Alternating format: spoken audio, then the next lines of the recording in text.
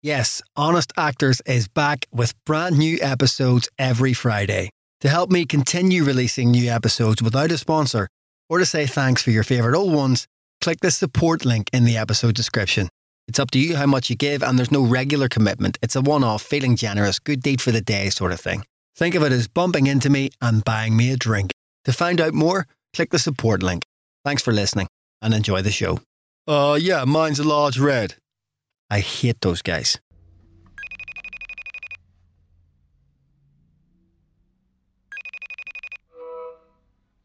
Jonathan? Hello and welcome to In Anything at the Minute, the Honest Actors podcast. My name's Jonathan Harden and this is teaser number 5. It's an extract from an interview I did a few weeks ago now with Billy Carter. Billy is a Northern Irish actor who's currently living and working in New York after about 20 or so years in London. So a couple of weeks ago, as I say, I Skyped him. We had a big long chat and I've cut that down to a much shorter 8 minutes of some of the highlights of that interview. The rest, as I'm sure you'll know if you've been following, will come later in the year. The podcast itself will properly launch in September with full interviews at approximately 30 to 40 minutes in length. Until then, it's a teaser every fortnight, and this is number 5, Billy Carter. So you're a teenager in Bangor in Northern Ireland. You are, as you said yourself, not academic. You failed even your drama GCSE. Yes, yeah, I failed that. I got a D.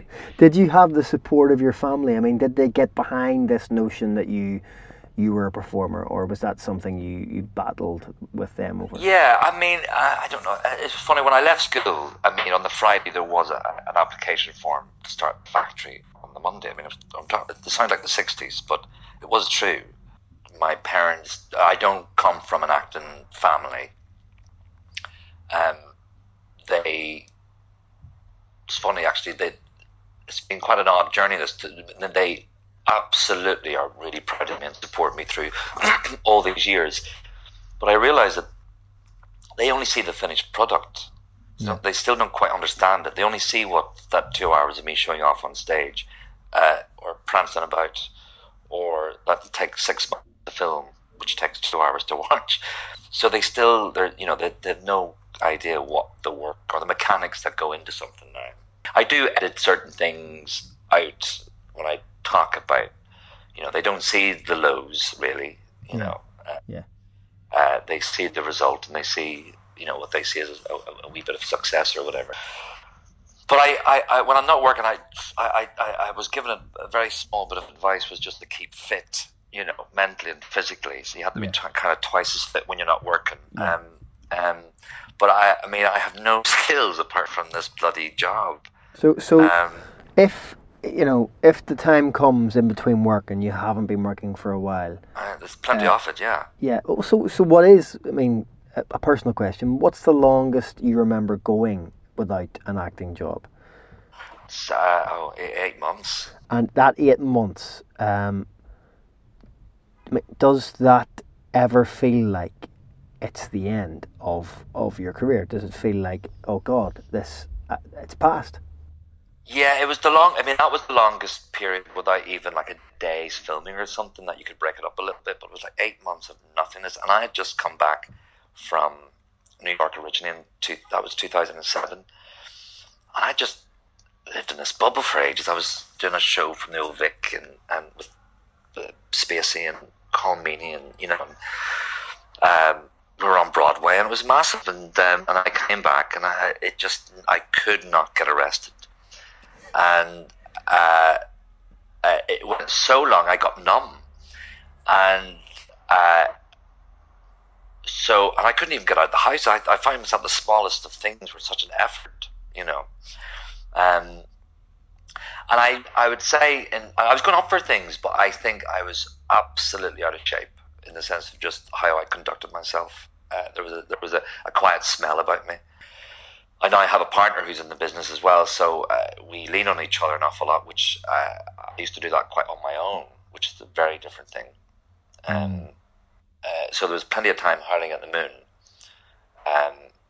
But now I try to keep it as simple as possible, but I have still developed no skills.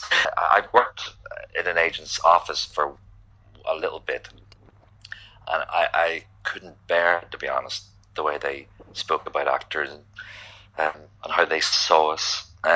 It's pretty stupid. Not all of them, of course. So tell us about that then.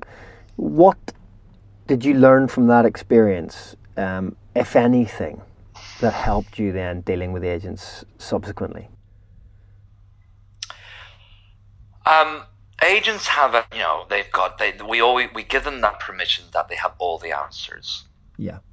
And they know they're slightly ahead of you in the game. We're the ones who are doing it. We know the mechanics of all that. But some agents who are surprise me are not actor friendly. Yeah. Also, some actors are a pain in the hole. But I did see some people kind of put the phone down and just the eyes are rolled towards the heavens, where a poor actor's just been asking on a Monday, "Is there any jobs coming up?"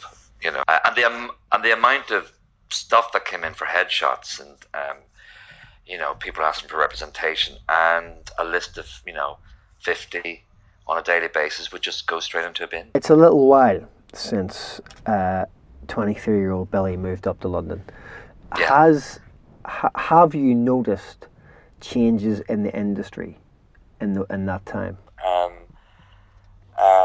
I think the speed of people want careers now is quite something, and the money hasn't changed since 1996. God, I found a cheque when I was moving from London, from the old Vic, or from the Royal Court, my first paycheck, and I think it went up like 15 quid. Is that the most difficult thing about being an actor, do you think? Is the financial insecurity? Yeah, of course it is. And yes, you talk about that, your agent phones and it's 5 minutes, that's the job. And then maybe it's that, 6 minutes that you do sit down and you have to do the sums. And you're constantly reminded, it's sort of in our business, who's doing really well, I remember there was one day, and I went down the tube, I saw a couple of my peers, these big posters, and then I got up and they were on the bus and they were on billboards everywhere, and I wanted to run. It was everything was multiplied in my head. I thought, if I made you King William of acting, right, and you were you had control over everything to do with the industry, what would you change? I would find a way that an actor's wage could sustain their homes, have a decent standard of living, and take the fear out of their lives. Well, you actually talk about change. I have to say, I do see it as a lot of people are treating it as a semi-professional industry now. You can't do it just doing the acting. But I agree with Tom. You just have to keep working. If you could go back to that young guy coming out of GSA, moving up to London at 22 or 23, what things would you, what pearls of wisdom would you offer him with the benefit? Well, I think I would say you're going to be all right.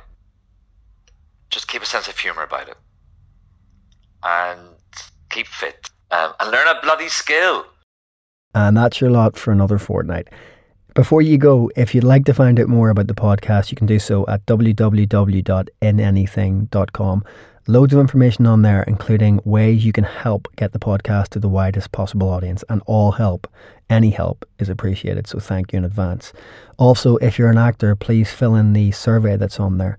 It's about 15 questions. It will take you 2 to 3 minutes, and it really does help me and informs the questions that I ask in the interviews. So if you've done it already, please spread it around. Facebook, Twitter, whatever. The more people we can get to fill that in, the better.